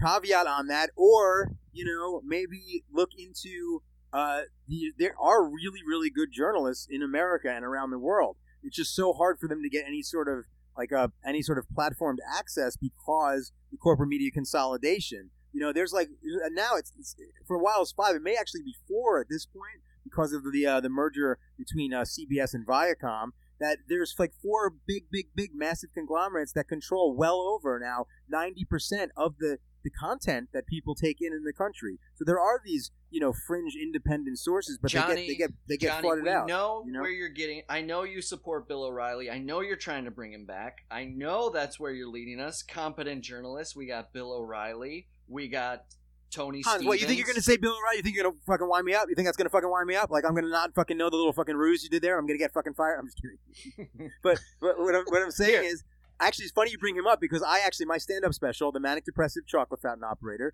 shot at the DC Improv, directed by the drummer from Fugazi. Hello, I'm a cool guy, everybody. The thing is, you even preempted me just needling you by laughing, and that look, it was the Johnny look, because you chuckled. Because I was about to say debatable, but you looked me in the eye and went, I set it up for you, Case. I know, you totally did. I did. I mean, fucking Swiss cheese brain over here, he wasn't going to get on it, but I figured no way. I'm slower than... No, you're not. Baby. Hans, do you know how fucking insightful and beautiful and eloquent you are about your mental health journey? Just in part 1, people are like, this is awesome. Johnny, Anyway, the legit knowledge you dropped is in my brain and is now going to fight and battle. I'm not going to sleep for 2 weeks. Not because it's not prolific, because it is. It's because me brainy don't know-y. And it's going to have to comprehend all these new concepts and words. When brainy know-y more-y, you goody, because you can't get fucked over-y by people lying to you-y. And it's good, happy. And then you get to learn about newer music and stuff. It's cool. And then karma gets good. Like, guys, believe it or not, my karma is fucking rad, dude. Like, there's good things happening. And like my special's coming out. I'm releasing my stand-up special through Lee's separate YouTube channel, his Moment of Clarity YouTube channel, which is going to be really, really fun. And actually, I have a Bill O'Reilly joke in there. Yeah, I know. Which is going to be cool. And I have like a really, really really relevant Black Lives Matter joke in there. But anyway, dude, here's the thing. But there's Johnny, a lot real of quick, but Johnny, I love you so much. Legit, where can Wait, what, Casey? What? No, I'm just like, because I was listening to that podcast, and you started the podcast with like, I didn't want to preempt myself by saying like, I got really good karma. Oh yeah, it's not okay. Right. And then I got into the podcast, and you started that podcast with Hans, and you were like, so I'm feeling I got really good karma. Johnny's karma is and that's good. why I love you. I love you because you do have good karma, and you do. I should have good karma. Absolutely. But there's no reason you shouldn't have. I just love that you were just like you worry about it so much, and but you shouldn't, because you bring so much joy to the world and joy to other people that you shouldn't worry about your karma, because it's the sea, there. Man. It's coming back to you. It is though, guys. I'm telling you, man. This is an exciting time. Like, that's the thing too. Another thing too is like, I want to just get my friends on board just for the perspective of like, guys, I'm exhilarated. Like, we're really gonna have a revolution, and we're gonna fucking win. I can tell. And it's gonna be really, really fun. Johnny, I promise. I've been putting together curriculum packets. I found this is what I'm doing now. I got a couple articles. Like, I have my first sequence of 5 that I have not sent to anybody. Maybe I can beta test it on you guys. It's like 2 articles to read in sequence, and then 3 of my political satire videos that'll help you push through the cognitive dissonance and realize in a broader sense how deep the echo chambers of the corporate media are, and how pervasive it is. And I kind of like walk people through that. But first you need to have some contextual understanding of what our government actually is, which is an inverted totalitarian state, like I was just explaining. That's what Sheldon Wolin says. He's an amazing political philosopher, passed away a few years ago, from Princeton and Berkeley. And Chris Hedges, who's a really, really great journalist, that's who Chris Hedges thinks was amongst our best political philosophers of the 21st century. And he wrote a book called Inverted Totalitarianism. He has an article which you in haven't The Nation. read. No, I told you. I don't have to read the books. You know what I mean? You just sleep on them. Yeah, I like looking at I'm books. I'm a real do as I say, not as I do. When I when I tell people, and I will adamantly tell someone to read a whole book that I have not read. Like, you know what I mean? I touched it. Yeah, I'll be like, you haven't read it. Read it. But I will tell you this: if you say to somebody with emphasis, like, and ask them, like, you haven't read it, oh, dude, you should read that. They never think to ask if you've read it. It happens to me. No, you're totally. You're not a South Dakota rube, if I'm like, oh man, I read this great book, they're like, oh, I read it too. Do you like this part? And I go, I am a liar. No, I don't do the opposite. I make sure if they have read it, I go cool because I know what it's about anyway. If they haven't read it, I go read it, dum dum, whatever. But here's the deal. Like for example, okay. But that being said, so first you got to know about the inverted totalitarianism thing. Then this next article really explains to show how twisted what we think might be a benign news outlet can be, or one that we think maybe has like, oh, they're just like defending business or whatever, or this, but then it's like, no, it's like it really shows how beyond the pale they're willing to go against Americans' best interests and put blood on our hands, in a really grotesque way. So that, and then there's a sequence of 3 comedy videos. Oh my goodness! There we go. Is that Ruby? That's Harvey. There's a sequence. Oh, Harvey! Hey, It's buddy. Harvey. There's a sequence of 3 comedy videos, right?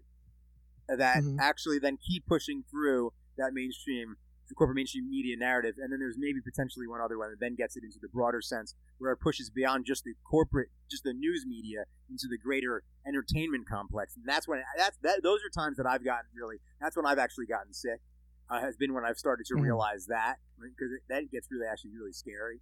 Or to me at the time, not anymore. But it just really freaked me out when I was like, oh wow, it goes outside. It's like, oh, it pushes all the way into the entertainment industry. Oh, that's really fucking. What I wanted to. But anyway, for me, it's like, oh wow, if somebody instead of somebody making me have to explain all of this and deprogram them with all of this, you know what I mean, and them having this cognitive dissonance and giving me pushback and thinking they got every fucking clever argument and having ad hominem attacks against me, all of this shit. Like instead of that, I'd be like, can you just do me the respect of just reading these couple things and watching these things that I did fucking some years ago now, and then we'll talk? So it's like, not you guys, but I mean, I'm just setting up my little curriculum packets. Well, because I'm sitting on over 220 segments that I did for this show. What?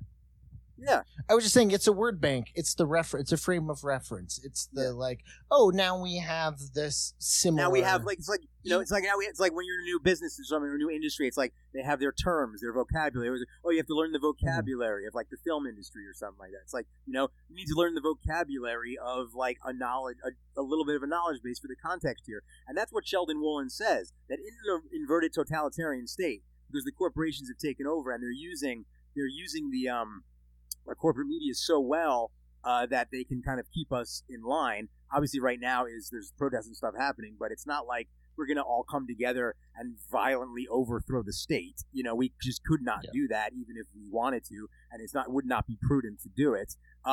Plus, things are repressive, right? But they're not repressive enough to even warrant that. But what he says is the only way that the corporate media can stay in power is if they have a really, really dumbed down, population, and the only way that the politicians can stay in power is if they have a corporate media outlets all over the place, keeping everybody dumb and divisive, and then that allows the business class to keep running this country, and what they want is all the money and all the power, because they're money hungry. So what you're saying is they want to replicate South Dakotans across the country so they can control everybody.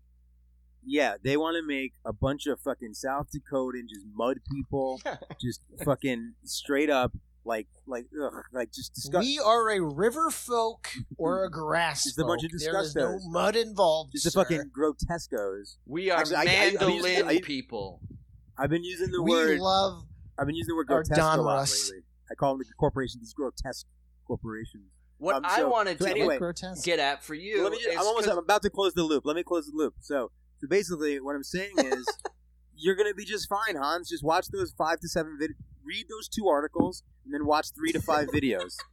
Well, it's that's getting longer, what I wanted Johnny. To get at. It's getting longer.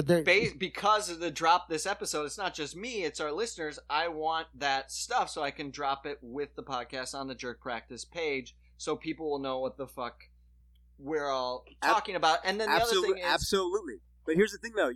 This is the one thing that I needed to say, is that there are really great outlets. There really are great journalists and great news outlets. Like, very easily, if you just got rid of all the corporate media, and I'm talking like MSNBC, CNN, Fox, New York Times, Washington Post, Vox, NPR, yeah, you heard me, et cetera, et cetera, et cetera. Don't take my BuzzFeed, Fox, Johnny. Not my listicles. Yeah.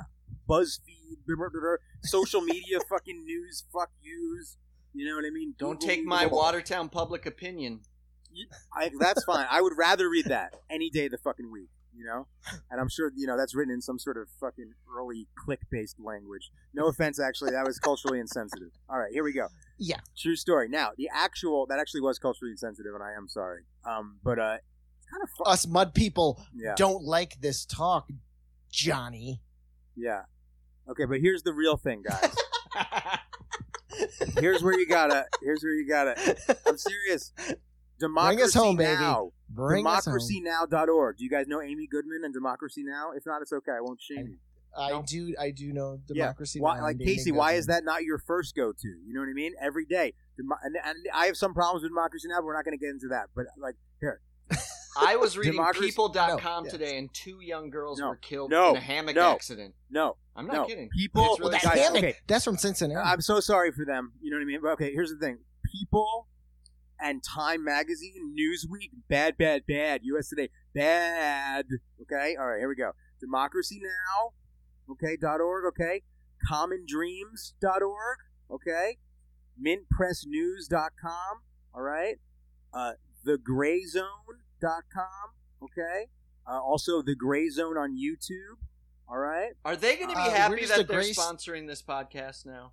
Yes. I think we might sink If you them. go, okay, there's a Where show. do they stand on stepmoms? There's a show called The Rising, which is on The Hill on YouTube. You just type in The Rising. It's very good. Let's see. It's like our apartment all over again. Then you got. Let's see. You got. The Jimmy Dore Show is very good. Let's see. We got. The Icy Roadie Let's Truckies. see. Oh, Moment of Clarity with Lee Camp.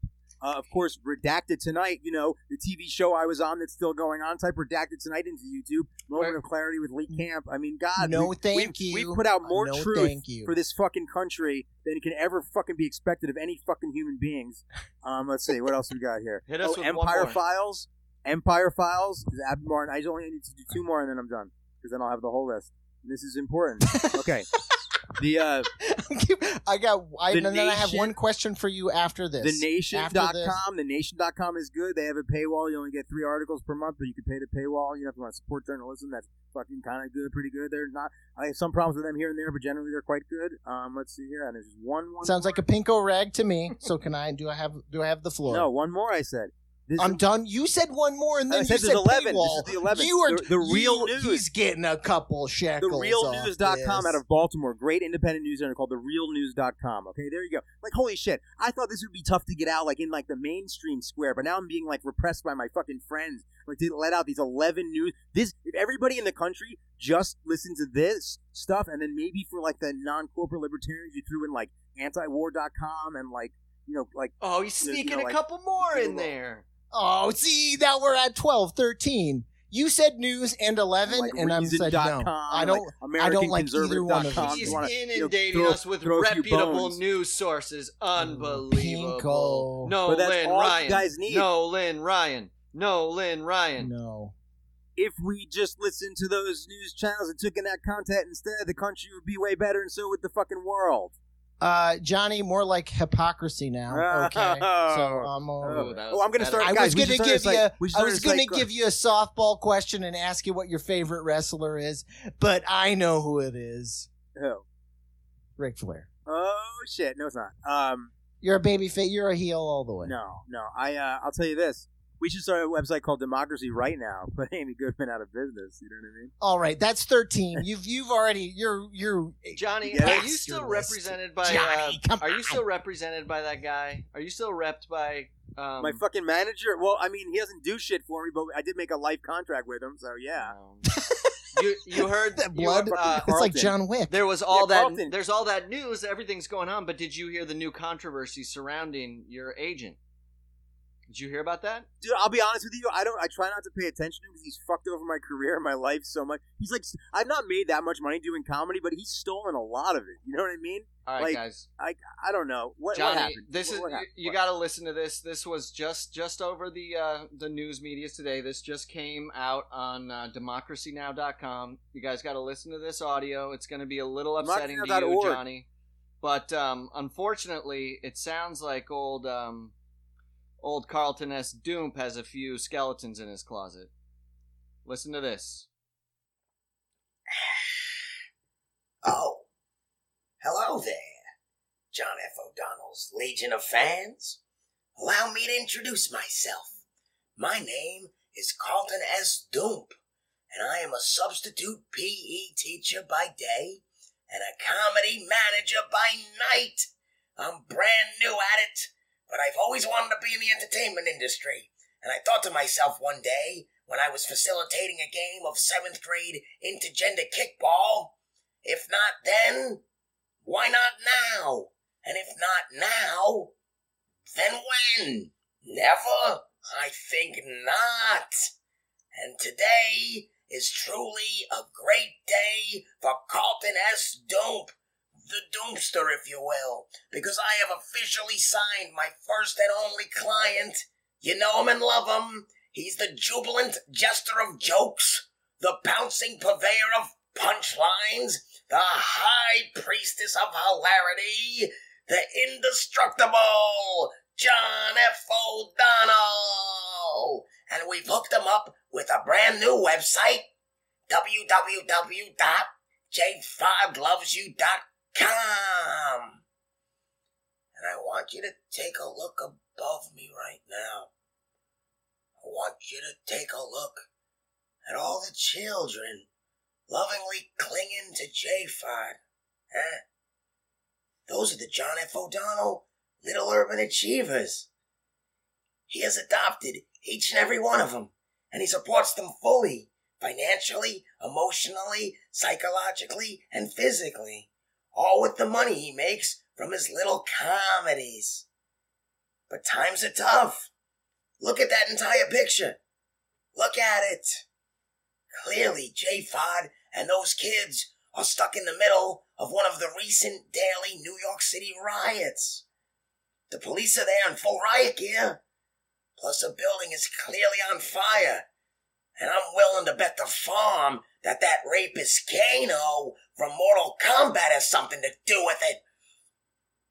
Still, the Little Urban Achievers are all smiling and laughing because they feel safe under the wing of John F. O'Donnell. J5 loves them, and they know it. And guess what?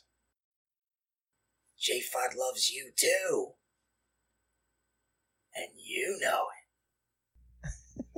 Like, this guy, this is the thing that makes me happy about the fact that you can kind of DIY it now. You don't need to rely on these gatekeeper fucks. I mean, this fucking guy, he fucking brought me, dude, I was like, so I was in the Midwest doing comedy, right? He goes, oh, Missouri is looking for comedians. Missouri's not getting a lot of stand-ups right now. I can book you some shows in the Ozarks. And I'm like, really? Okay. But I go out there and it's like these dudes, it's like these real mountain men type folks, like real like men, and I'm like this city kid, and I'm out there, I'm doing these things in the Ozarks, I'm bombing, they're like fucking threatening me, they're like insulting me, like, you know what I mean, like, calling me the F word, and all that shit, right? And so then I just start drinking, and they give me moonshine, and I'm drinking it, and with Carlton S. Doomp, and he's kind of like feeding me more and more of it, this fucker, and I get blackout fucking drunk.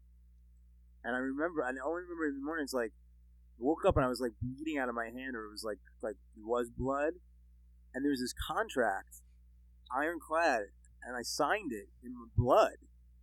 And it was 51% of my life rights. To Carlton S. Doomp. And my father's a fucking lawyer, a real estate attorney, but still a lawyer. And I have an entertainment lawyer who I actually do get along with, Josh, and they're like, no, we can't get you out of this. And ever since, he's just been fucking me up, dude. And yeah, and he's always like, he's always just fucking, you know what it is? It's almost like, it's like this. It's like the U.S. embargo in Cuba, for the past 50 years. It's like not allowing the Cuban economy to flourish. Oh my putting God. a suspension of animation there. Here we go. That's like what he's done for me in my career. Hey, listen, Johnny, I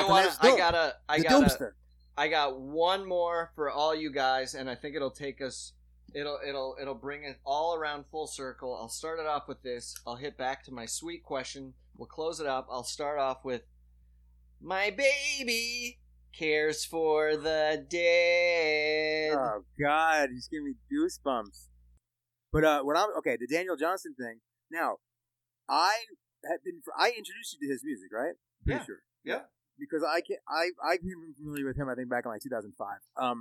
When I actually watched that, I was introduced to him. I saw that documentary. Eric Andre showed me that documentary. Oh yeah. And I just talked to Eric the other day, and he's doing well. And he's got a Netflix special coming out tomorrow. Oh, cool. Yeah, today's cool. Monday the 22nd. Yeah. So anyway, we watched that together, and I was just totally enthralled, because me and Daniel, the same diagnosis, is bipolar, and so I remember when I showed you the music, because it was such vulnerable, beautiful music. It's so deep. It's a pushing out of vulnerability of a level of fucking emotional and psychological pain, and it's just so fucking courageous to do it, and there's such a vulnerability about it. And then when you see his story, and it's like it really makes the music really, really moving. Now that being said, he's turned out so much that some of it is like, oh, this is kind of tough to wrap my head around. This is kind of tough to hear, to listen to. But so much of it is so good, and then some of it, it's like this is some of the most beautiful, eerie music I've ever heard in my life. Certainly not for everybody. I think it's probably for folks that have maybe been kicked in the teeth by life some, or processing some emotional pain, dealt with some depression and stuff like that. But also for me, it's like I got a Daniel Johnston T-shirt. I would wear it. It was in my heavy rotation. I would wear it for years. But it was also the sort of thing where I would go for a long time without listening to his music, but I would still wear his shirt because I wanted to rep him. But I wasn't really, for me, in a place mentally where I needed to calibrate or resonate with that particular level of darkness. But anyway, when I played it to Hans, he took to it real quick. You know what I mean? And I think Casey was into it, but I specifically remember how much you really got into it. I was so appreciative of that because we could both really resonate or really kind of connect over that music, which oftentimes I'd listen to that music always by myself. It's potentially a very isolating thing to listen to. So, you know what I mean? So for you to have the appreciation of some of those songs, as much as I did, in some cases even more, or you to be excited about it and for it to really resonate, that's really cool. And you know what? Maybe that should have tipped my hat more to if this is so much of this is resonating with Hans, he must be dealing with or having dealt with the dark side of things, the depression side of stuff, Just because you were never forthcoming to reveal any of that to me, you know what I mean, when we lived there. But I remember, some of that stuff, I'll say some of those songs, that song, Some Things Last a Long Time. Oh, yeah. Some things last a long time. Oh, gosh. And so it's the sort of thing where Daniel Johnston, for me, I guess I've always seen him as a kindred spirit in the respect that he's somebody that's dealt with a lot of psychological pain and has been, and has been compelled to make art out of it, and that's been a salvation for him. Because in addition to all of his music, he's also, done a lot of artwork and stuff. He's got a really kind of cool sensibility of the content that he does there, and he's just somebody trying to make the best out of the hand he got dealt. You know what I mean? And I think there's a reason that so many musicians, musicians find him to be a musician's musician. Right. There's an amazing tribute album to him that came out, some years ago. And I think for us, dude, it was it was one of those things that we both needed in our life, to kind of allow us to resonate and push through and live in and heal, from the depressions that we've suffered and processed.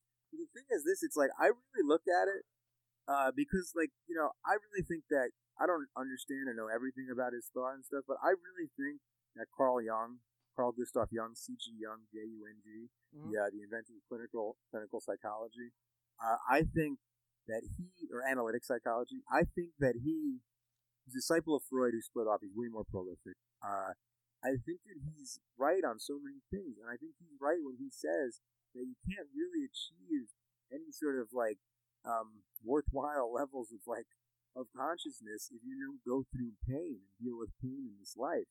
And so that's why I think folks that are dealing with that stuff, and so many people are dealing with this. This is not like an elitist or an exclusionary statement. It's like, who's not felt bad?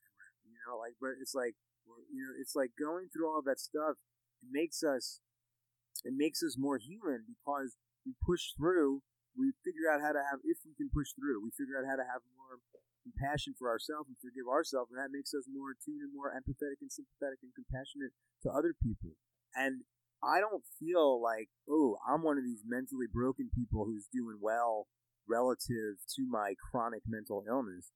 I feel like someone is like, oh no, I've been through the ringer left, right, and center, and I've pushed back every time, and I've done my best, and it's because of, family, friends, support network, also wherewithal, confidence, creative outlet, taking my mental health into my heart, making it central to my life, and then also doing good works, helping other people, like not sitting by and just being cool with injustice, whatever the thing is, all of that stuff. Like, I feel like I am one of the least mentally ill people in the fucking country. And that is why we love you. And there's nothing you can do about it. Johnny, drop it. Tell people, what you got going on. You had mentioned you got the new special drop-in. Tell them where they can find it. Tell them where they can find, this packet, all this information you were talking about, and then, of course, the podcast.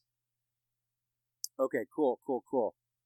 Yeah. Also, Hans, I am down to come on anytime that you want. I would love to just hang out and talk anytime that you want. So, of course, we love you, Johnny. That goes without saying. Of course. Cool. Well, I'm just saying. Dude, at this point, I just really like connecting with my favorite people. Fuck. And you know what? We have so many chapters of friendship and collaboration and creativity and fun times ahead of us. Like, you don't even know. I don't either. But it's like, it's gonna get glorious, dude. I promise. As Zora Neale Hurston once wrote, "It's all on the horizon line, baby." I'm sure that's an amazing book. But anyway, for real, it would mean a lot to me if you jerk practicers, the jerks, join you jerks. If you join my newsletter, so you can stay connected. I work really hard on it, and it's a fun thing. It only comes out about twice a month, and it's like an extended story, a YouTube video, and access to a podcast, and there's going to be extras and stuff too. So that's jfodnews.com, jfodnews.com. And then the stand-up special is exciting. It's coming out. It's called The Manic Depressive Chocolate Fountain Operator, and it's going to be on my buddy Lee Camp's YouTube channel called Moment of Clarity. So there's a couple ways to find it. You can just type Moment of Clarity into YouTube, and then you should be able to find it there. Or if you type John F. O'Donnell into YouTube, you'll find my page. Go to that, subscribe, find it through there. I'll probably have the trailer or something. Yeah, it's called The Manic Depressive Chocolate Fountain Operator. You find it on YouTube.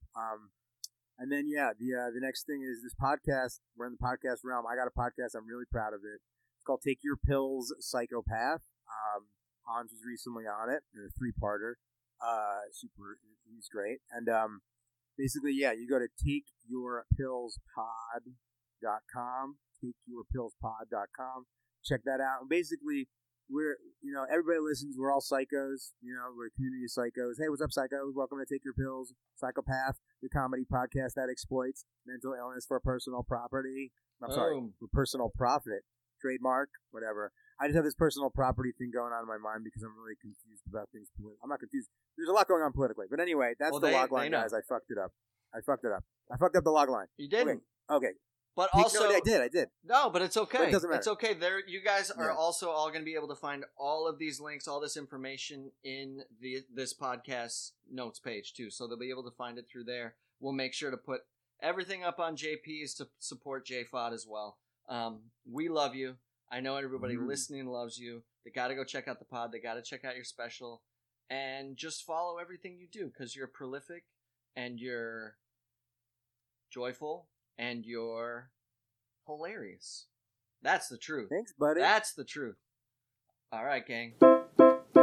Jerk practice, sketch boys love to reminisce, yeah.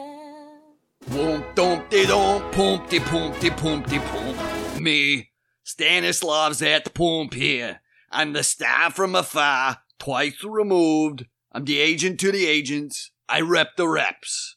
And believe you me, I put in my reps when it comes to my protege, Mr. Carlton S. Doomp. And you know where the oomp comes from. Poomp. There it is. He was a dump from the jump before I came along. Yeah, he repped John F. O'Donnell. But I repped him right into that deal.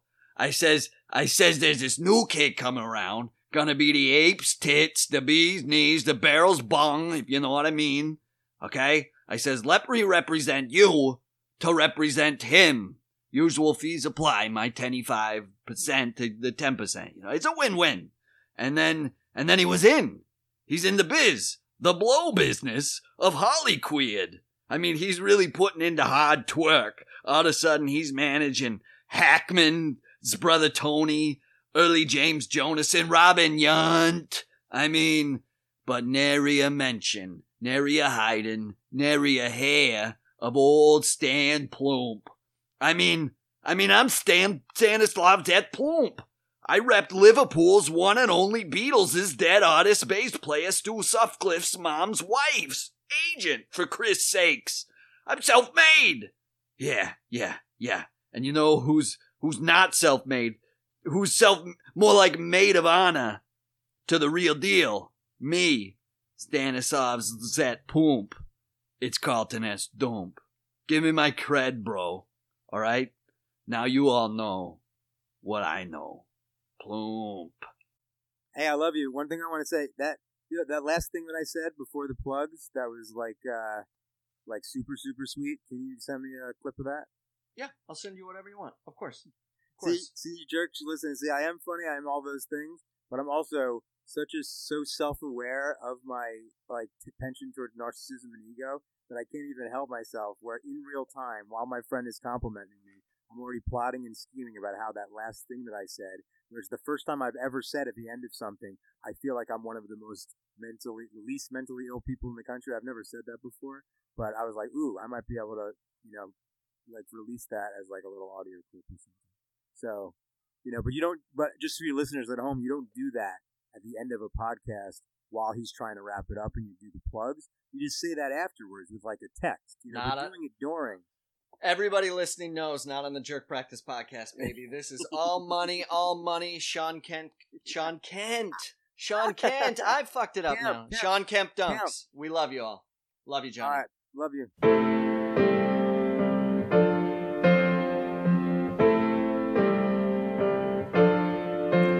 Your picture is still on my wall. On my wall. The colors are bright, bright as ever. The red is strong, the blue is pure. Some things last a long time. Some things last a long time.